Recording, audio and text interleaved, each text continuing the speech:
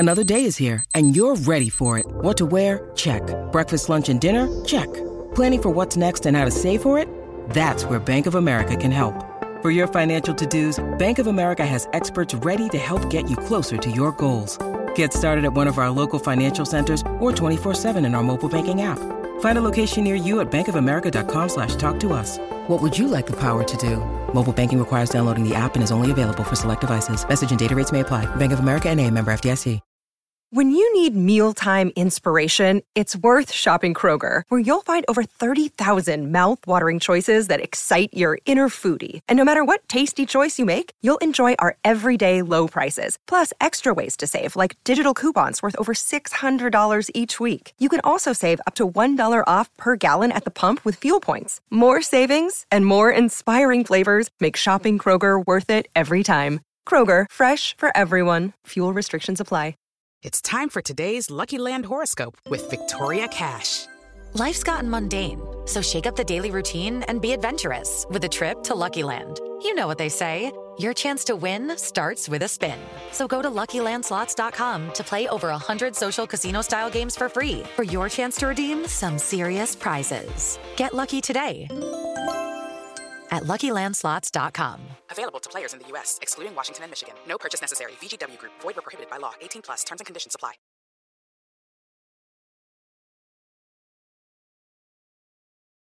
So it's all for play for still? I think so. Do you want to bet against us?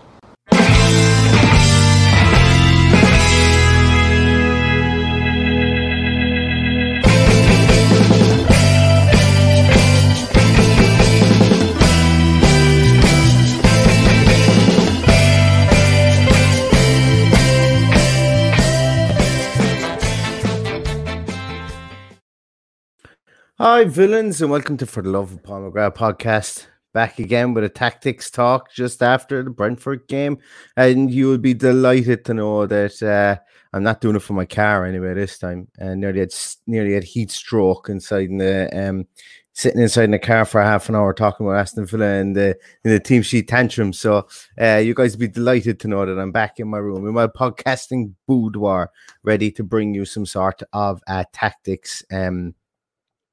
Some sort of a tactics talk this Sunday for Aston Villa's 1-1 draw against Brentford, and I think it's a 1-1 draw that I'm not quite sure what to make of it. I suppose I'm happy with it, I suppose, is the main thing to say with regards to the 1-1 draw. Look, anytime you come away with a point, anytime you don't lose is a good point in the Premier League. And I know that sounds a small bit corny to say, even against newly promoted teams, but anytime you don't lose, it has to be a good point, considering that of all the turmoil that we went through over the last couple of days, or the days leading up. And look, I know Dean Smith even mentioned it as well, that, you know, the team that was named on Friday wasn't anything like the team that went out on Saturday. And, you know, that has to be jarring for a team manager. And I know that, you know, certain things that you practice, you're not going to be able to just substitute people in and substitute people out with regards to tactics. And I suppose a tactical kind of fit point of view, and hopefully we will get there once the team starts to ferment, as I like to call it, once we start to kind of get together, gel, and become more of a coherent unit. But for the time being, you know, it's going to be one of those things that, you know, if you're going to have turmoil whereby 3 to 4 players that you maybe thought might be in around the squad weren't going to be in around the squad, maybe on a Tuesday or Wednesday, that's going to have a knock-on effect coming into the game. But we're not here to make excuses for Dean Smith. We're not here to make excuses for Aston Villa. It's a home game. It's 2 points dropped, but and I completely understand that. But I think it's a good point as well on the other side of things, you know, playing into what we have what we went through, I suppose, over the 3 to 4 weeks previously, or 3 to 4 days previously. I suppose just 1 or 2 little points, I think, just before we start into the tactics talk. And I know there's Rob Henry. Thank you so much, Rob. Rob has put up, if I heard the Emmy news. I have heard news about Emmy whereby the two Bundias are going to the World Cup qualifiers, unless anything has changed in the last 20 minutes. Unless anything has changed in the last 20 minutes since I sat down to the computer to try and get some things together. What do I think of it then? Noel asks. And yeah, that's what I want to talk about next. So what do I think about two people going to play for their club when we are contractually obliged to allow them to leave their contract? It's a difficult one for me because I want them to play for Aston Villa. I want them to stay. I think that both of them have a reason to stay and play for Aston Villa.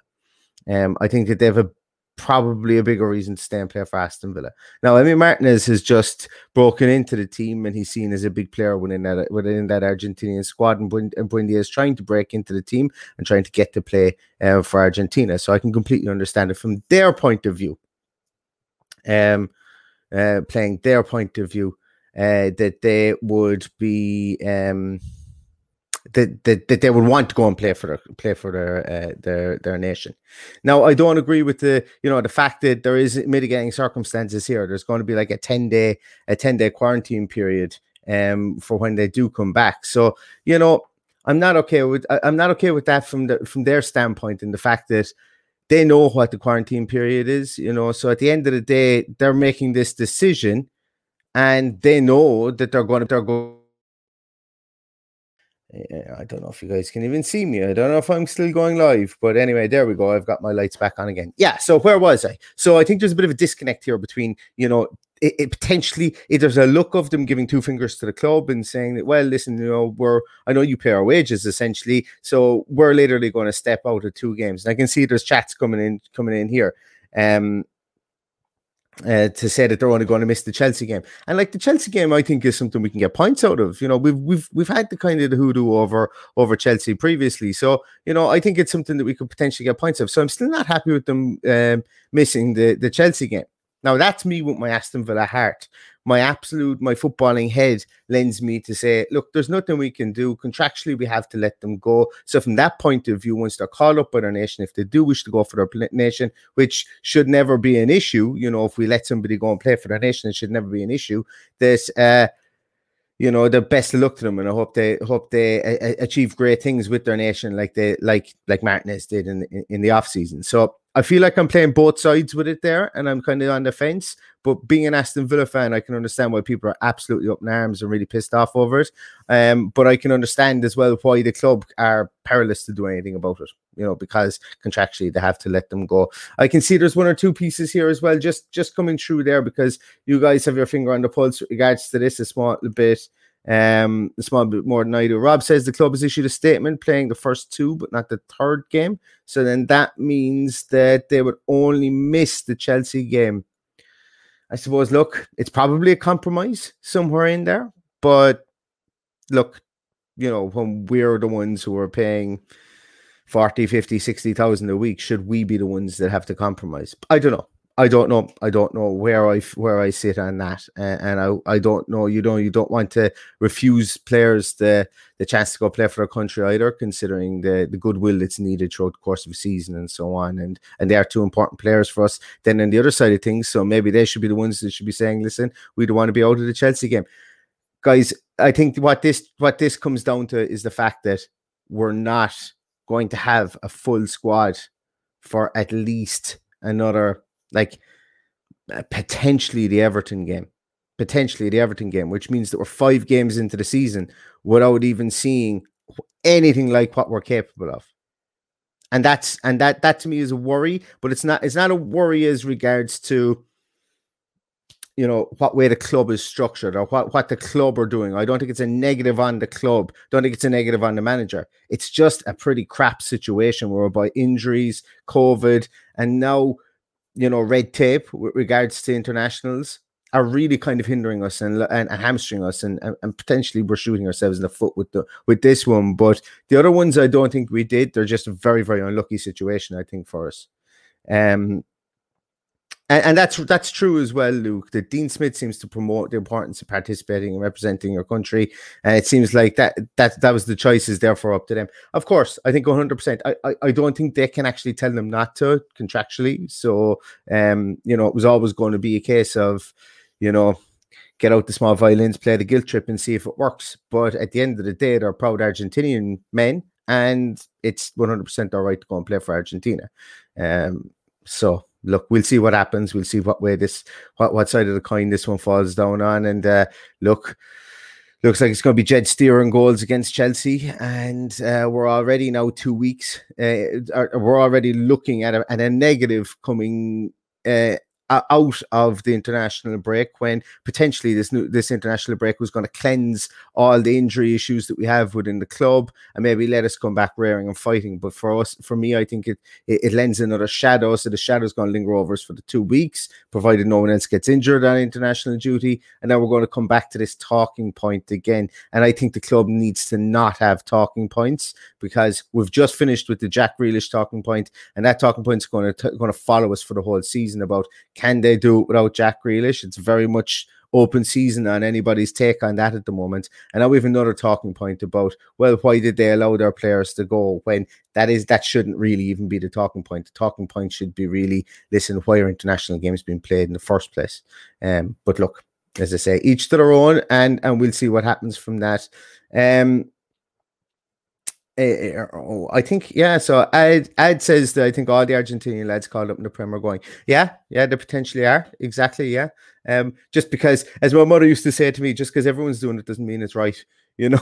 So I do come at it from both sides. I know my head says, look, it's there. Look, I probably, if I was an Argentinian man and my nation had called me up and I just broken onto into the panel, I'd probably want to go as well, because I wouldn't want to anger my manager and give up my chance there as well. But at the end of the day, for somebody like Emi Buendia, who has just come into the club and just beginning to find his feet, there's a knock-on effect for him here at Aston Villa as well, you know, and we'll see what's going to have to come of it. We'll see what's going to come of it.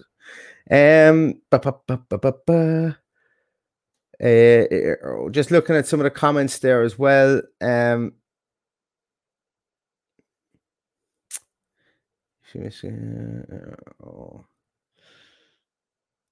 Cool. Right, so sorry guys there, my comments aren't really loading at the moment, but let's talk a small bit about the Brentford game. It was good to talk about that stuff there, because it is kind of the pressing pieces at the moment. And also, I suppose let's have a little look at Brentford and how we lined up against Brentford. So put together a couple of slides on this again there, lads. So I'm just going to show them up and I'm going to talk through them as best I can.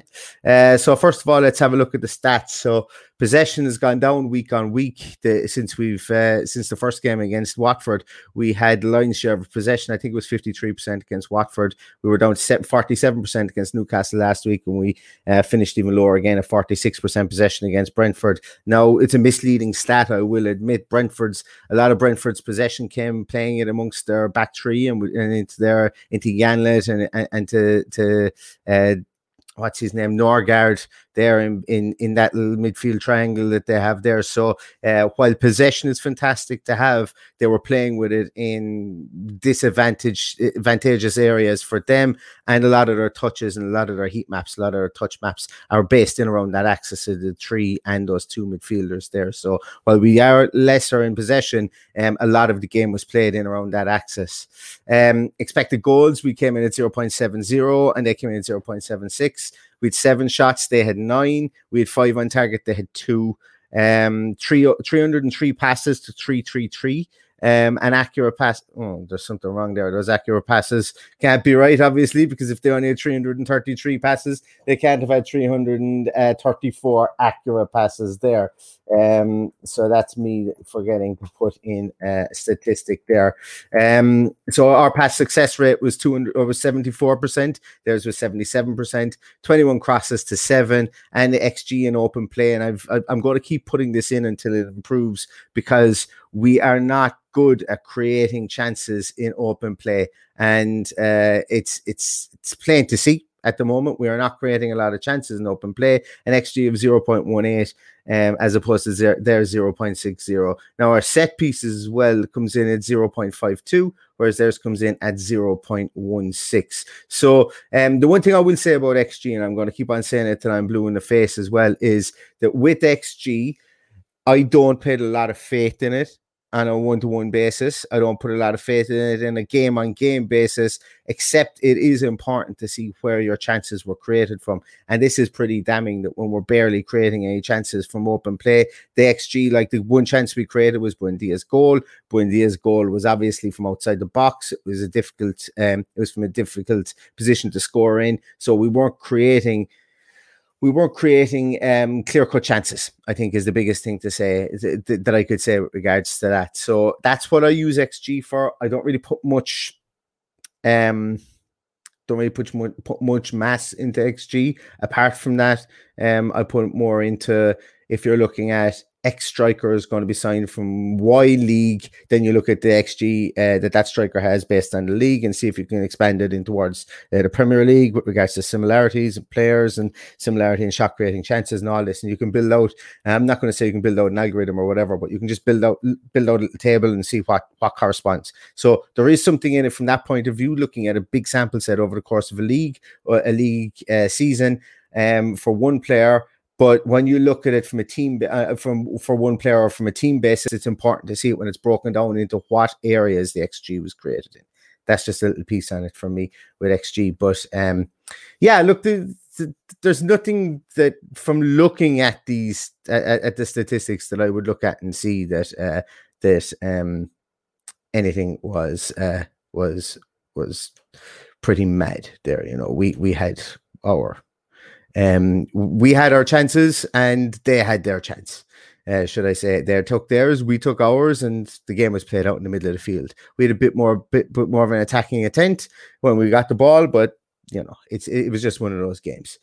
This is the way we set up. This was the most common positions that players took up. Really, really interesting to see where this is. You can see Tuanzebe, Konsa very, very close together. Target much higher up. Cash played to the right. He played a small bit deeper than normal. Buendia tucked in like he did against Newcastle. Ashley Young really hogging the middle of the field, right in the centre circle. Douglas Luiz almost pulling back into a back three at times. Carney then playing more to the left, as Dean Smith likes his forward player to do. El Ghazi up top, up really high with Ings. You can see that from set pieces and so on. That's why I think El Ghazi is up there so much. From set pieces, we keep somebody up there beside Ings. Obviously, Ings was central, and Matt Targett was played a small bit higher up there on that left left wing as well. When I saw this, just looking at the game, this looked very familiar. When you look at the positioning afterwards, this looked very, very familiar. And I look, it's really familiar to the way we played against Newcastle as well. So I know I've seen an awful lot on Twitter recently about Villa not having an identity, and that's cool too. I don't think we do without, and I think that's fair to say that our identity was sold for 100 million. Our playing identity, let me stress that. Our playing identity was sold for 100 million. And now we have to try and find a new identity. And you know, whether we like what we're seeing on the pitch or not, it's going to take us a bit of time to find that playing identity. So this is the way we lined up, and as I say, it wasn't particularly mind-blowing to see. This is the way I would have expected us to line up, potentially maybe with Ashley Young, obviously in where Carney is and Carney where Young is, but you know, they're interchanging as 2/8s, I think, in that situation there. Douglas Luiz playing as the 6. So yeah, there's a comment there saying that there's a shades of 3-5-2 there. El Ghazi is a wide target man for kickouts, is nice against pressing teams. Yeah, I don't disagree with that. He's one of the few people that have any height in this team. It's something that I was talking to somebody about on Twitter today. So, you know, El Ghazi, I thought, had quite a good game. I thought he was really good in the first half, and we'll take a look at maybe one or two little things that are a specific thing that he did in the build-up to our goal, which is good. Cool. So let's take a little look at Brentford's goal. All right, so basically it was very, very simple. Brentford's goal, they'll build up to the goal, was really simple, and this is what Brentford do when they're out of ideas. Ball always comes to Pinnock. Pinnock is the man that plays the ball out of defence. I'm going to be a small bit harsh on Carney here. The press here was way too slow. That's one thing actually I thought about Carney Chukwuemeka. I'm not here to slate him before anyone starts getting at me. I'm not here to slate him. I just thought he was faster. I thought he was faster over patches of ground. I don't know whether he was told to hold certain areas or whether he was told not to track back into certain areas or what. I'm not saying that he's not fast. I just thought that he maybe didn't move as fast as I thought he would. He's a 17-year-old kid. I'm sure there's millions more and there's a lot more to thank from him. But specifically in this area here, I thought the press was too slow. Pinnock is their man. He passes an awful lot of balls for them. He did it in the championship last year as well. He's a serial passer of the ball, and that's why he's in there. But Pinnock has the ball here, and he's got loads of time. The press was way too slow here coming from Kearney. Arguably, you could say the press was slow here coming from Buendia as well. But look at the distance Buendia would have had to cover as opposed to Kearney. So Pinnock just literally plays the long ball, just knocks it in over the top of Buendia out here. And then what happens is it becomes a foot race between Matty Cash and Rico Henry, I think it was. Now, I'm going to be pretty harsh to Matty Cash here as well. Okay, so once again, I know as well as anything else, when Henry takes the ball here, he actually miscontrols it. And Matty Cash doesn't particularly gain possession, but when the ball comes to him, he just swings a leg at it. Now, could he have put it out for a throw? It's a question. Right? It's a question I'm going to ask. I don't know. Haven't seen a camera angle facing the opposite way to see how quick the ball came at him. But he puts it out. He just clears the ball out and it trickles out over the line and it goes that direction out over the line for a corner kick. Okay, so we're on 6 minutes here. We've had a lack of a press up top. We've had an aimless ball played down into a channel that potentially could have been put out for a throw. It was defended. It was put out for a corner. Like, as I say, these are big pieces here. If we give Pinnock all day long back there to ping a ball over the top, he's going to do it, or he's going to pick out a man like Janlet or Norsgaard in the middle of midfield, like they were doing an awful lot during the course of the game. But he pings one over the top. Could we put it out for a throw? Could we put it out for a corner? These are the margins, I suppose, really, that if you want to become a top team, you just don't give away corners, give away a throw. I know they're a really long throw taker as well, but the corner, the goal led from a corner here, and we never got our shape after the corner was taken. So let's look at this corner as well here. So this is the marking for the corner. You can see Emi Buendia is here, Ings at the front post. We can see defensive tree here. Of Konza is looking here towards Pinnock. We have Tuanzebe and we've Cash here also looking at Pinnock. We've Ashley Young marking Ivan Toney, and we have the giant Emi Buendia here marking, I don't know, that's Janssen back there as well at the back post. All right. So this here, Buendia and Janssen isn't exactly a massive problem, but Young is marking Ivan Toney here in right here. And you'll see why that became an issue afterwards as well. So the corner comes in. So when the corner comes in, and the ball breaks out past, so the corner comes in, it's cleared, and the ball breaks back towards the man here in the back post. I can't remember who it is who played that ball in, but we've got two men out there with him, and he plays this ball across. But what happens in the meantime is that Ashley Young breaks from this position right here in the center of the goals with Ivan Toney, breaks from that position and runs out further away from goals and basically towards the player. And he actually creates this perfect corridor for Ivan Toney, for the ball to be played into Ivan Toney. I know there was a little flick from the defender there as well, but Ashley Young breaking that line was pivotal for this to happen, because when he runs past the ball, he creates that corridor between two players, right? If Ashley Young is at the other side, then the ball does might still come through, but we've got bodies in front of Ivan Toney. Now we've got a straight corridor straight through to the penalty area, and it's pretty simple from what Ivan Toney does here. Okay, so this is and once again, these are lapses in concentration. You don't expect it from a 36, 37-year-old Premier League winner, Serie A winner, but it happened. And I know, look, maybe we can ask questions why he was asked to mark Ivan Toney, but look at it. You can see there's a corridor there, and if that corridor is there, it's like in a game of pool or snooker. If you were almost snookered behind the ball, but you can hit just one area on the ball, and if you hit it, you pot it. Like, you can't hit any other side of the ball. Like 9 times out of 10, when you hit it, you pot it. And it goes down as a great shot. But what it really was a bad snooker. So in this instance here, Ashley Young, who's come too far, he's created that perfect corridor. He's actually created an area to aim into, which is aimed in there. Yes, it does get the little flick, and Toney bangs it into the back of the net. I've highlighted Target here as well, because Target comes off the post like a rocket to try and get out here. So Target is actually in a really good position here, but Ashley Young should be back. Ashley Young should be back there, closer to Tony. Less, he shouldn't be as far out here, because from what Ashley Young seems to think here is that I'm here for the break. If this ball breaks to me, we've got a break for goal. But we hadn't finished defending the game yet. Hadn't finished defending the passage of play, should I say, yet. So it was, for me, it was just individual mistakes. I don't think the corner should have been given away in the first place. The press wasn't there. And then Ashley Young just overran his mark here, created the perfect corridor through to Ivan Toney, and Ivan Toney does what he does. Stuck it in the back of the net. Very unfortunate. Let's look here as well. This is the corridor that I'm talking about.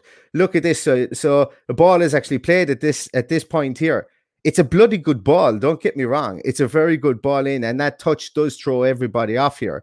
But look what I'm talking about with the corridor here. You play that ball hard and fast in through there. People are going to, like, Ashley Young doesn't want to go and try and intercept this ball coming back towards his goals. He doesn't know where he's going to flick that ball to. He's going to let that ball run across him.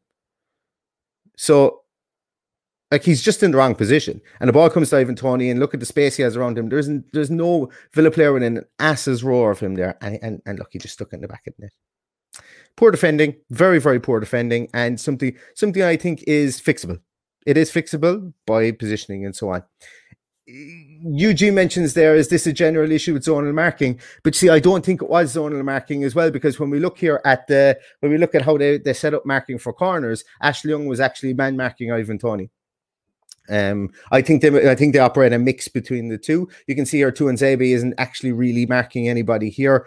And you can see that Desiree Konsa really isn't really marking anyone here. Matty Cash is probably asked to pick up Pinnock there. And that's common enough to have your two centre halves. I'm not going to say not marking anyone, but to try and at least keep one of them free so that they can attack that ball and they aren't hindered by bodies in front of them. But when something like this happens, and we defended the corner really well, it's what happened after the corner was the issue. What happened after the corner was the issue. We didn't get into any defensive structure at all in that space.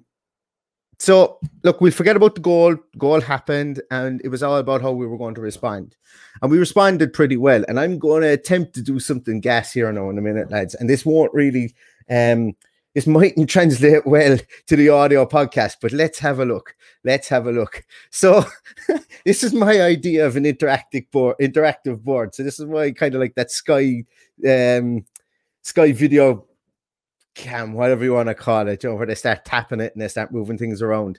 So this was kind of the setup that we had. This is where the players were in position for our goal. So we can see Tuanzebe and Konsa were back. Luis was coming forward, but he was in that withdrawn position. Ashley Young was hounding the middle of the center circle. Matty Cash was wide right. El Ghazi was up front, was very far forward, almost near Ings, where Carney was coming in support as well, and Buendia was coming through like a train on that side as well. But the ball comes from Emi Martinez out to Matt Targett.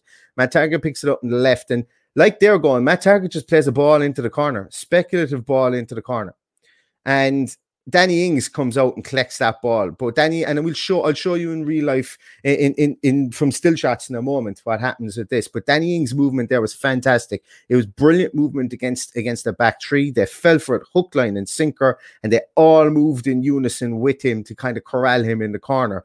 But what makes it even better was El Ghazi comes to support him. So Ings the defenders know that Ings, and they let him come out of the corner, which isn't exactly the worst thing to do. So when Ings picks that ball up in the corner, he turns. El Ghazi is there. It's still 3-on-2. And in the meantime, Carney is moving over towards them to make it 3-on-3. Ings plays the lovely 1-2 with El Ghazi and picks it up just on the edge of the area. At this stage, Carney kind of backs out and leaves a ton of space right at the edge of the area where Buendia is standing. Ball comes across the area to Buendia. Buendia sticks it in the back of the net. Okay, so it was a really well-worked goal. That 1-2 between Ings and El Ghazi opened the whole show together, but it wouldn't have been able to do that only the three defenders fell hook, line, and sinker for Danny Ings. Danny Ings dragged all of them into the corner. And in fairness to Pinnock does a great job of recovering and trying to get back out. And he gets into a pretty decent position against Buendia. But Buendia has the freedom of Villa Park outside there, and he should have been able to pick his spot. Rapid goal, brilliant goal. But Ings' movement, and then the 1-2, the clever pass from El Ghazi, he puts it into a perfect spot, which really makes three people redundant, from that press that Brentford had. Ings comes through, passes it to Buendia, and Buendia has Rico Henry and Pinnock over there, but they're way too far away from him to get near him to score the goal. And let's take a look at that as well here with some still shots. So here's the lead up to the goal. So Ings comes across, or starts from central and moves backwards towards Ayer and drags Ayer out of the center of defense. Ayer is playing centrally, Janssen to the right and Pinnock to the left. He drags Ayer out of center of defense. Janssen, being on the right hand side, goes to him also. So we've got two center halves in there. Pinnock, it was dragged over to the right hand side as well because of Carney running through, and you can see here that Rico Henry is busting a nut to get back there to get at Buendia. Buendia is nowhere near where he needed to be to get the pass here, but the amount of space created by Danny Ings' movement across the back three to pull Ayer down into the corner where he doesn't want to be. Janssen fell hook, line and sinker and ran in there as well. He probably needed to because of where El Ghazi's starting position was and where El Ghazi ended up. But Ings gets the better of Ayer in the corner, takes control of the ball. Ayer steps off him. Ings comes out, and then we move on to this piece. So Ings plays a lovely 1-2 with El Ghazi, and this is after the ball is played with El Ghazi. And Ings has that ball here on the edge of the area. Now, what we can see in this instance here is Buendia has now got his way right onto the edge of the box. But Pinnock and Henry have come back and they're now goal side in pretty good positions. I mentioned they did an awful lot to get into those positions. They're in very good positions, but the two boys are too far away from Buendia. Carney does a brilliant job here. I'm just after actually seeing him here. Carney does a brilliant job here of being a decoy runner because Brentford have 4 people in the corner. We've only got 3, and we also have Ashley Young running through here as well, who doesn't really do anything. He holds up his run. But the 3 Brentford players here that are keeping an eye on Carney, they have to. Buendia has an absolute acreage here. The ball comes across the edge of the area, right onto where the D is. Buendia picks it up there and buries it in the back of the net. So the cleverness that I'm talking about here is where the space that Ings vacated to get the ball to create the goal, that space stayed there, and Buendia's lovely movement. So Buendia forced the 2 boys to go back into the box to keep that space there right on the edge of the area, which was a dangerous space. Buendia knows he's a small man. He knows that he doesn't want to cross the ball, an aerial ball in there. He wants that ball out there in space so he can turn and shoot. And he gets it out there in space and he pings it into the back of the net. Absolutely wonderful movement from the two, from Ings, El Ghazi, Buendia, and Carney to some extent there, and how they manipulated and moved those players around. I saw in real time it looked like a really good goal, and this looked like when I looked at it back again, I saw it. I must have watched it about 4 or 5 times. The different runs that you could see El Ghazi's work to get that to get back there to play that 1-2. That 1-2 was brilliant. You can see that he just Ings' movement around to take the second ball off El Ghazi was brilliant as well. But really, really great goal, and gives me great heart and great excitement going into these games as well, because Danny Ings has been absolutely phenomenal. He's got little ball. That's what he does. When he gets the ball, he does something with it, and he's got 2 goals and an assist so far, and this was an absolutely cracking assist as well. So kudos to the lads on that goal, because there was a lot of work went into it, and it worked perfectly for them. And you can see how they were trying to manipulate defenders, making sure when they got back on goal side that they were able to keep that space outside. And Buendia did what he does best in that instance. So we spoke about Carney Chukwuemeka as well, getting into that position. And I spoke at the start whereby I thought at times maybe the game might have passed him by. And that's not a slight on him. He's a 17-year-old kid. But let's take a look at some of his numbers from the game yesterday. So he played 62 minutes, 23 touches from Football Reference. He had 23 touches. He had 16 passes. 13 of them were on target, giving him an 81.3% success rate. His passing distance was 200 yards. That was cumulative passing distance, obviously. He had no shots. He had no shot creating actions. He had 2 dribbles. One of them was successful for 50% successful dribble rate. He had 16 carries. So dribbles and carries are different. So a carry could be just shifting the ball out of your feet and moving it onwards a small bit. He had 16 of those going for 20 yards progressive. So, the carry stat to me is is a bit overinflated. It's the amount of yards that you move it for me is a bigger one. Like that 16 is overinflated, and I don't really like how it's calculated, but it is what it is. And I think you have to look at how many carries they have for the amount of progressive distance. And he actually had 56 yards was what he carried for, but only 20 of them were forward as a progressive distance. So that's why I put that in there. His pass types, he had five passes, short passes, 4 of them on target for 80%, 8 and 8 from a medium distance, which is nice to see. And he had 1 long pass go on target as well. Defensive actions, he had no tackles. He was dribbled past twice, and he had a very low pressure rate. So this is why I wanted to highlight this as well, because this is why I think I thought the game passed him by. Maybe he didn't get in the ball as much as I wanted it, only having 23 touches or so in the game based on the stats I saw. And then his defensive, he didn't really offer anything to us defensively. Now, once again, I don't know what the calls were from the sideline. I don't know if Dean Smith just wanted him to be that an anchor up top for us, to play further forward. But it was something that, I just wanted to take a look at as well. And this is why. So I thought the game slightly passed him by, but I didn't think he was bad. And this is probably why I thought that, because I didn't see any tackles from him. I didn't see many pressures from him. And, that, I suppose, on the eye test, that's probably what made me think that in my mind's eye. Don't get me wrong, cracking player. Don't see any issues with him whatsoever. I'm just talking solely about this one game. His touches map, he was a bit all around the field, which is okay. He got them in clusters. You can see here he didn't his touches came all the way around the field. His passes also as well, more so to the left, based on where he played most of the game was on the left hand side, not specifically on the left hand side, but further to the left hand side of the field. And we can see a very, very faint heat map down here that shows he did try to stick to the left hand side of the field there as well, when he was picking up the ball, and a lot of his starting positions came from there. Massive player, massive potential, someone that will build in confidence, and to be honest with you, somebody who probably didn't even know he was going to be starting 24 hours before the game. So massive kudos to Carney Chukwuemeka. Huge kudos, and big balls on Dean Smith to put him in there when he could have put Conor Horan in there instead. Could have put Conor in there. He could have played Ashley Young at the 10 position, but he didn't. Knows Conor is probably on his way out the door, much and all as I wouldn't like to see it. Played the young kid, played Carney. People have been screaming for it. Carney went out there, looked the part as a Premier League footballer, and there's a lot more to come from him, and he's a bloody exciting player. Whether he stays with Villa or goes on loan, I don't really care. He's going to be a good player, and he's going to get minutes no matter where he plays this season. So let's take a quick look at some of the comments there, guys. Where did I leave off there as well? So yes, when Bailey, Traore, McGinn, Ramsey, and Mings are back, we're going to be a proper force. Yeah, absolutely agree with you there, John. Completely agree with you there. We haven't even seen what this team is capable yet. We haven't seen any pace in this team because we just don't have any, and that's going to be Traore, Bailey, McGinn. That's the pace in our team, and Watkins. Obviously, we've only seen Watkins for what, 18 minutes, I think was all he got yesterday, and he got a header at the back post, and he got a shot off at the goalkeeper. And I tell if he played the full game, who knows what he would have scored. But look, we haven't even seen him.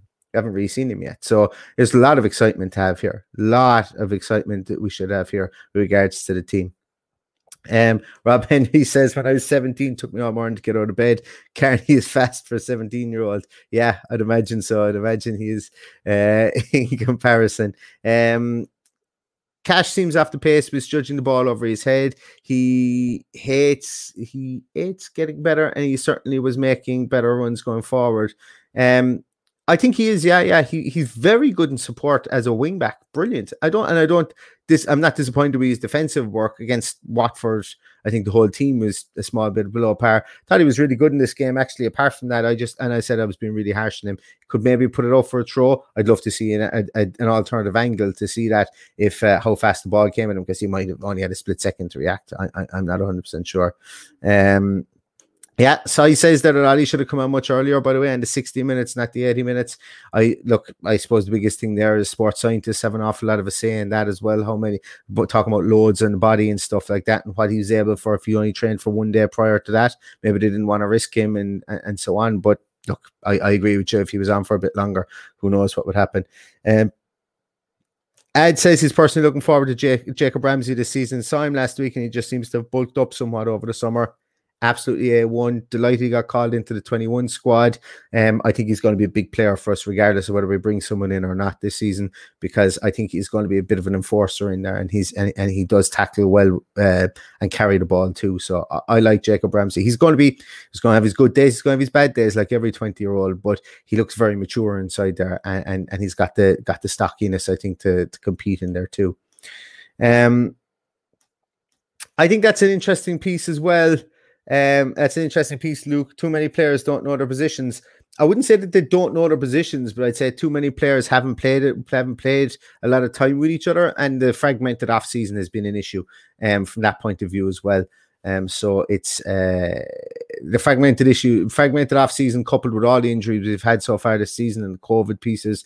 I think it's just coming back to bite us at the moment, because we can't get any stability, fluidity, or familiarity within the team from a tactical point of view. So you're obviously going to struggle when you've got situations like that, because specifically in the back four and the midfield four, you want to get units in those areas. And I know swapping in wingers and stuff like that is okay, but when we've had 3 different midfield partnerships in the first 3 games of the season, and that's that's very tough, especially when you play 3 in midfield.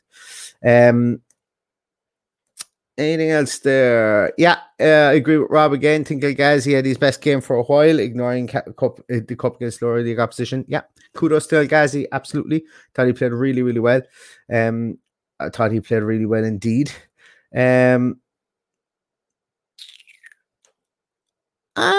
Luke, this one is interesting. It looked to me as Brentford didn't seem to be worried by El Ghazi, whereas Buendia was marked out of the game. They allowed El Ghazi space, so he kept going down that side.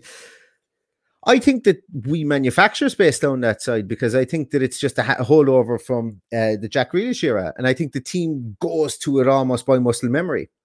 But it's they also play Rico Henry. They also usually play Rico Henry a small bit further forward, but Rico Henry was played to mark on Buendia. So you're absolutely right there as well. Like the right-sided fullback, if you want to call him, is Canos, who's a much more attacking player. He's kind of converted into a right-sided wing back as well. So maybe that space wasn't left by design. Maybe it was just there because they had a much more attacking player on that side. They play an awful lot of their balls through there as well. When Onyeka is there, Onyeka was a big loss for them as well. And look, I still think we should have beaten Brentford because he was a huge loss. But I don't know whether I would go so far as to say that they didn't respect El Ghazi and they weren't worried by him. I just think that we have ways of manufacturing space on that side of the field, and it's just a holdover from last year's tactics. And I think El Ghazi knows how to play out there for sure. What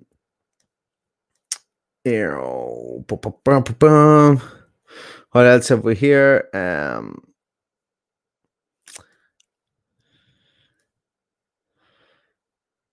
Yeah, I agree that as well. When Watkins came on alongside Ings, it was nice to see, because everyone has wondered what the hell is going to happen there. And you could see that they kind of interchanged. Ings dropped a small bit deeper. Watkins stayed up top. They were able to interchange. Watkins was able to go out wide. He ended up at the back post for that headed chance at the very end. It would have been absolutely sweet if he'd scored it. But like the potential that they have, and they're going to take 2 or 3 games to get up to speed with each other as well. But the potential they're going to have with Leon Bailey in there as well, and a Bertrand Traore, the unpredictability of our forward line is going to be quite scary as well. I think so. And Luke, yeah, Carney had a poor game, although I don't blame him, as he wasn't getting the support needed that you would from more settled side. I'm not going to say that he didn't have the support, but I just think that he found out 24 hours before, roughly 24 hours before, that he was going to be coming in there instead of another, whether it be Jacob Ramsey or John McGinn. So yeah, look, it's tough. It's tough for him the way the game did pass him by. But what he did, he made some fantastic runs, as we highlighted, like that goal when he scored, only for the fact that his run out towards the corner kept people out there, and he didn't drag him into that space. That's what they were trying to manufacture, was the space in the edge of the area there. So he was cute enough. Sports Social Podcast Network. With the Lucky Land Slots, you can get lucky just about anywhere. This is your captain speaking. We've got clear runway and the weather's fine, but we're just going to circle up here a while and get lucky. No, nothing like that. It's just these cash prizes add up quick. So I suggest you sit back, keep your tray table upright, and start getting lucky. Play for free at LuckyLandSlots.com. Are you feeling lucky? No purchase necessary. Void where prohibited by law. 18+ terms and conditions apply. See website for details.